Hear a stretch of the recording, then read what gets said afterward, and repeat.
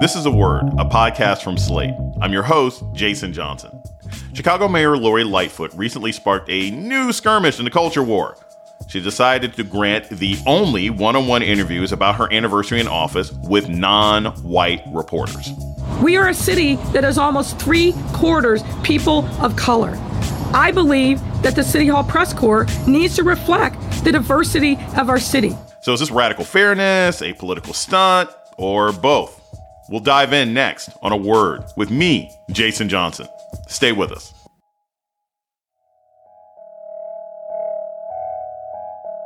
Welcome to A Word, a podcast about race and politics and everything else. I'm your host, Jason Johnson. Illinois politics, and especially Chicago politics, can be a rough business, where losers can get regularly dragged, even all the way to prison, and winners can make it all the way to the White House. The city has corruption problems, police problems, education problems, and in its last year, a pandemic. Mayor Lori Lightfoot has a lot to answer for as she marks her second anniversary in office. But who Lightfoot decided she would answer to made national headlines. Your office says that you invited black and brown journalists to this round of interview. Why? I'm happy to vouch for Craig Wall, for Heather Cherone, and others. Well, look, I think in this one day, when we are looking at the 2-year anniversary of my inauguration, as a woman of color, as a lesbian, it's important to me that diversity is put front and center. There are some folks you've been feuding with, some of them my white colleagues. Some people look at this as sort of a payback. It has nothing to do with that. The facts are the facts. Look at the people who cover City Hall. For more on this controversy, we're joined by veteran political journalist Erin Haynes. She's editor-at-large and one of the founders of The 19th, the nonprofit news group focused on American women. Erin Haynes joins us now. Welcome to A Word. Thanks for having me. Right off the bat, does Lori Lightfoot have a point when she talks about the lack of diversity within the Chicago press corps? And how has that sort of historically affected how news gets reported, especially in cities? Yeah, listen, so there was definitely a message there, but the delivery was somewhat tainted, right? She said the quiet part out loud, I guess, for lack of a better phrase there. Listen, there is a lack of diversity in political journalism at the federal, state, and local level. And we know, coverage of City Hall, that's a coveted beat at a lot of major news outlets. And far too many of those spots go to people who are overwhelmingly white and overwhelmingly male.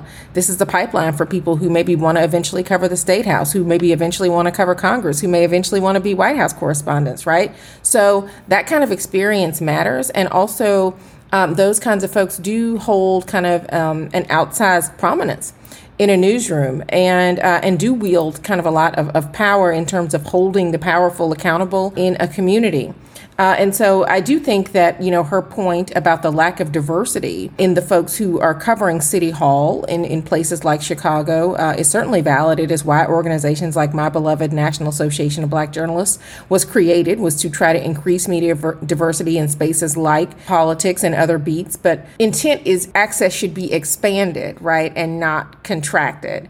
So the answer is not necessarily to exclude white journalists. It is to have more black and brown journalists in those newsrooms, right? Because, of course, if these newsrooms had a black or brown journalist to send over to interview Mayor Lightfoot, I don't know if we would still be having this conversation. I don't know if the outrage would still be there. Why do you think we end up with these ultra-white press corps for cities that have a ton of black people? Is it because black people don't go into journalism? Is it because they go to black news outlets?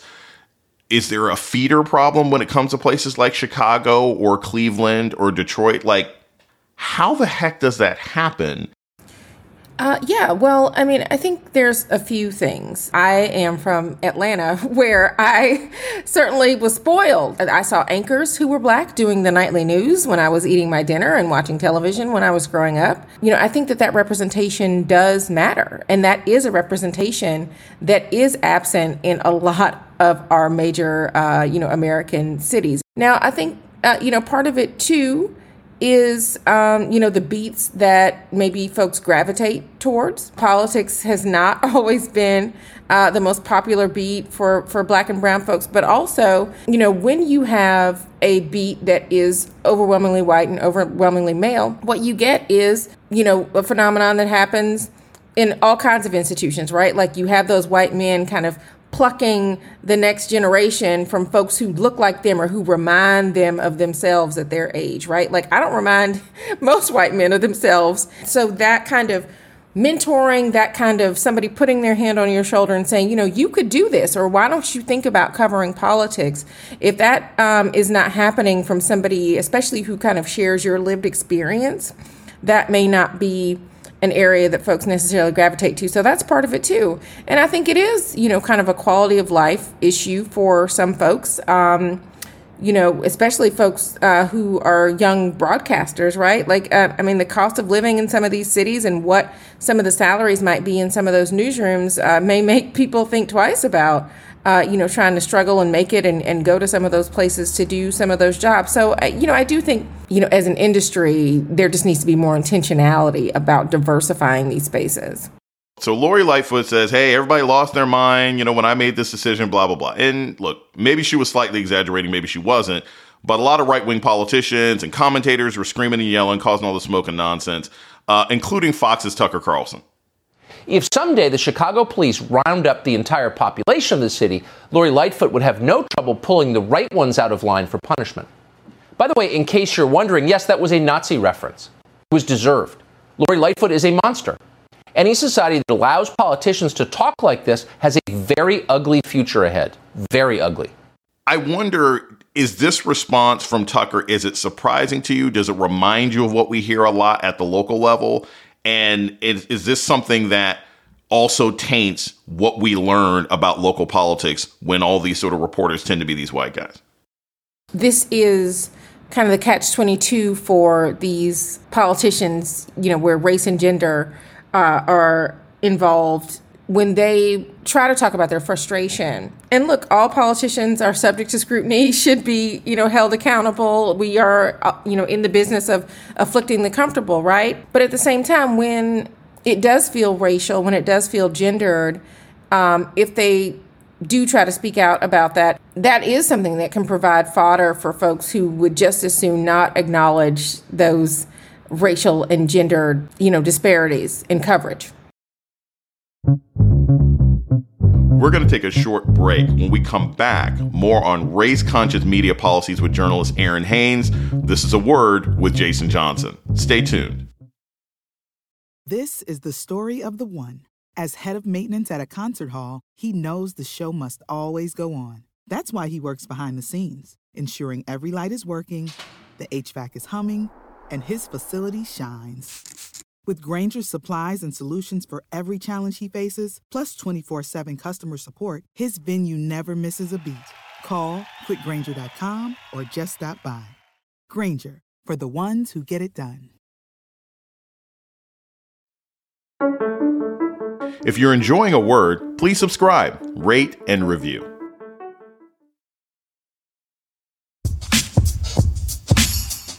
You're listening to A Word with Jason Johnson. Today, we're talking about Chicago Mayor Lightfoot's race-conscious interview policy with journalist Aaron Haynes of the 19th.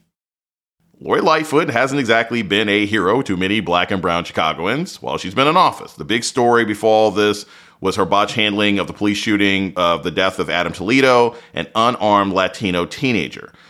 What are some of the other tensions between Lightfoot and Black and brown communities in Chicago? This is somebody who, former federal prosecutor who was swept into office after the Laquan McDonald killing.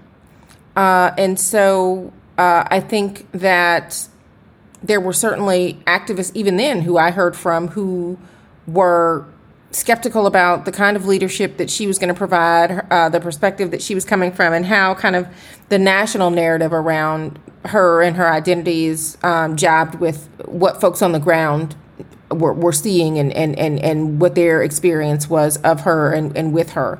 And so I think some of that has played out. Look, I think her handling of the pandemic was something that frustrated folks, because we know that the disproportionate impact of coronavirus on Black and brown folks from both a public health and an economic perspective. Chicago was certainly a place that was pretty hard hit. I think also just the city's progress and who has and has not kind of had an opportunity to benefit from that in the first half of her tenure is something that folks on the ground have certainly been critical of. And so, there are legitimate questions to ask.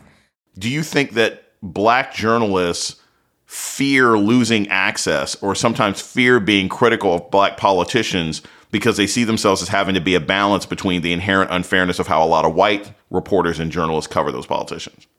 For Black journalists who are already, like I said, kind of being accused of not being able to be objective, right? Of not necessarily being professional. We just have to do our jobs. It is not on us to make others really comfortable with us doing that job or how we do that job. We just have to be professional. Yes, I think that there have been Black journalists who have been critical of Mayor Lightfoot, raising those questions about their leadership as you would raise questions about the leader of any major American city, because that's your job, right? If you are covering the mayor, whoever that mayor is, that is your obligation to cover that. But yeah, I think it's interesting because you're trying to do your job. You've got some white people who may be accusing you of being biased. And then maybe you've got some people in the Black community who are like, what are you doing? Like, you're hurting our person. So, there is that. So you really, you're damned if you do, you're damned if you don't. So you might as well just do your job to the best of your ability. In addition to, say, Black journalists from time to time being positive and negative with Lightfoot, she did actually have somebody who spoke up in her defense, and that was D.C. Mayor Muriel Bowser. Here's her clip. And I think she decided to make a point on this anniversary that we need to see more beat reporters that look like the cities that they're covering. And that's been a discussion I've had with editors around this city. And we want to continue to urge them to hire people that reflects the cities and the city halls that they work in. How do we balance when we're calling somebody a sellout or not authentic to their community with what their sort of realistic obligations are?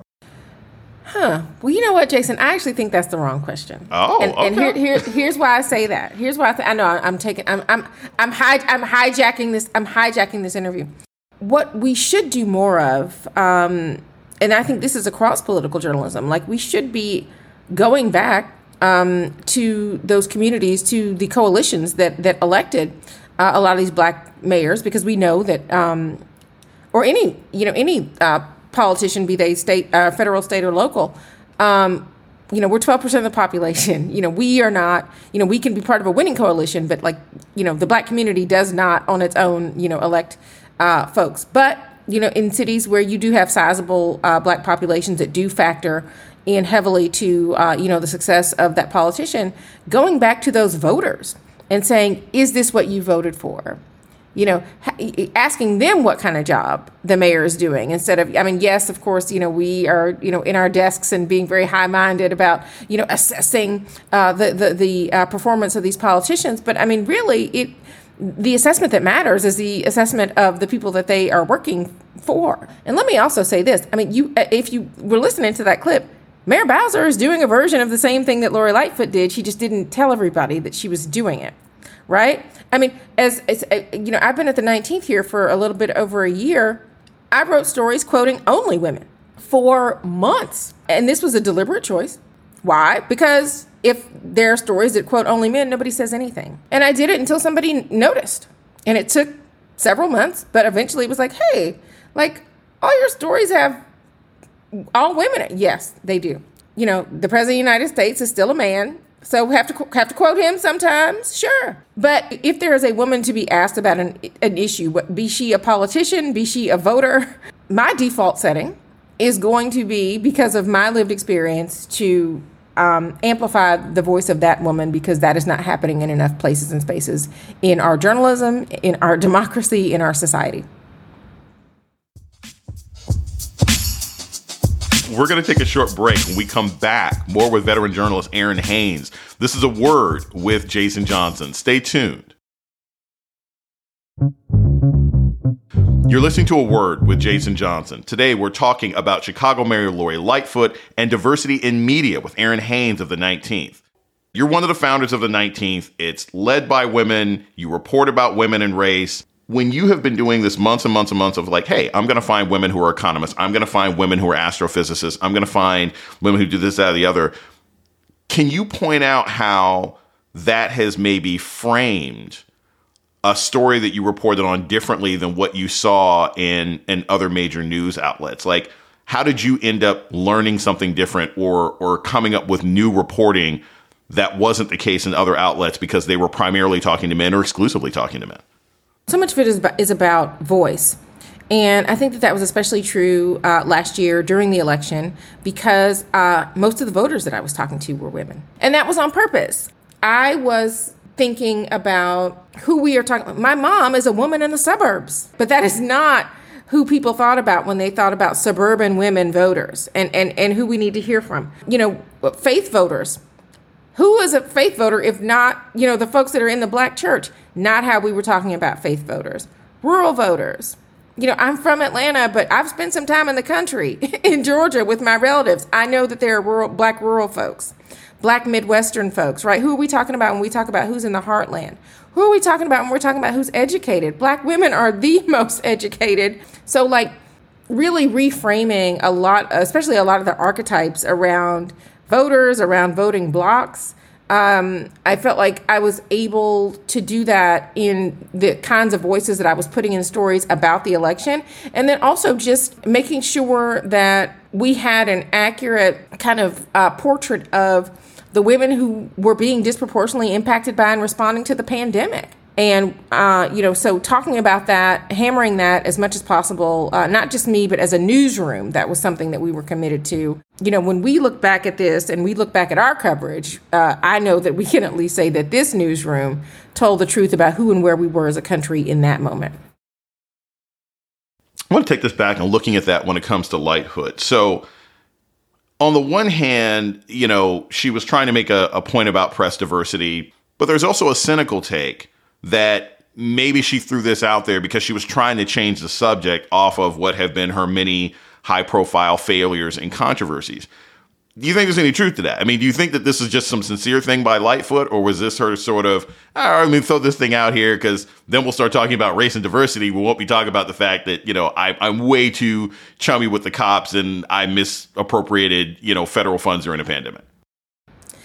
I do not personally know Mayor Lightfoot, so I do not know what is in her heart or mind in terms of her motivation for, saying what she said. But listen, I do think that this conversation has been a distraction, whether she has meant for it to be or not. At the end of the day, let's start lining up those interviews, whoever's going to do them, right? I mean, I'm certainly interested in talking to Mayor Lightfoot and would have been interested in doing that had she not kind of thrown out this mandate, had she done that or not. Because this is somebody who, again, is at the halfway mark, is emerging from a pandemic, definitely had her own issues during the racial reckoning. This is somebody who is newsworthy from a political perspective.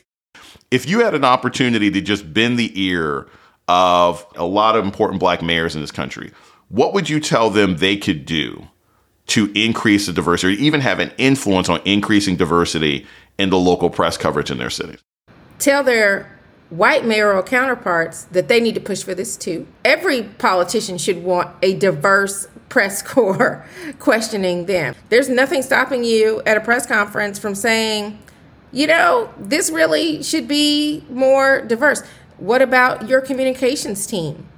How diverse are they? What is their relationship with journalists of color in their communities and beyond? If that is an imperative, then things begin to improve for everyone. But it cannot just be, them raising their voices as black and brown folks in elected office. This should be something that all of us are calling for so that things can be different. If white politicians do not also see this as something that needs to be addressed, that is a problem.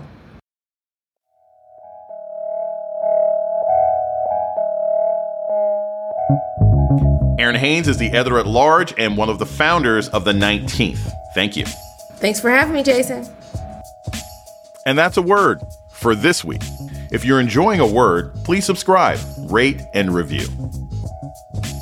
Did you know you could be listening to this show ad-free? All it takes is a Slate Plus membership. It's just $1 for the first month, and it also helps us keep making our podcast. Sign up now at slate.com/awordplus. The show's email is aword@slate.com. This episode was produced by Ayana Angel and Jasmine Ellis. Asha Saluja is the managing producer of podcasts at Slate. Gabriel Roth is Slate's editorial director for audio. Alicia Montgomery is the executive producer of podcasts at Slate. June Thomas is senior managing producer of the Slate Podcast Network. Our theme music was produced by Don Will. I'm Jason Johnson. Tune in next week for A Word.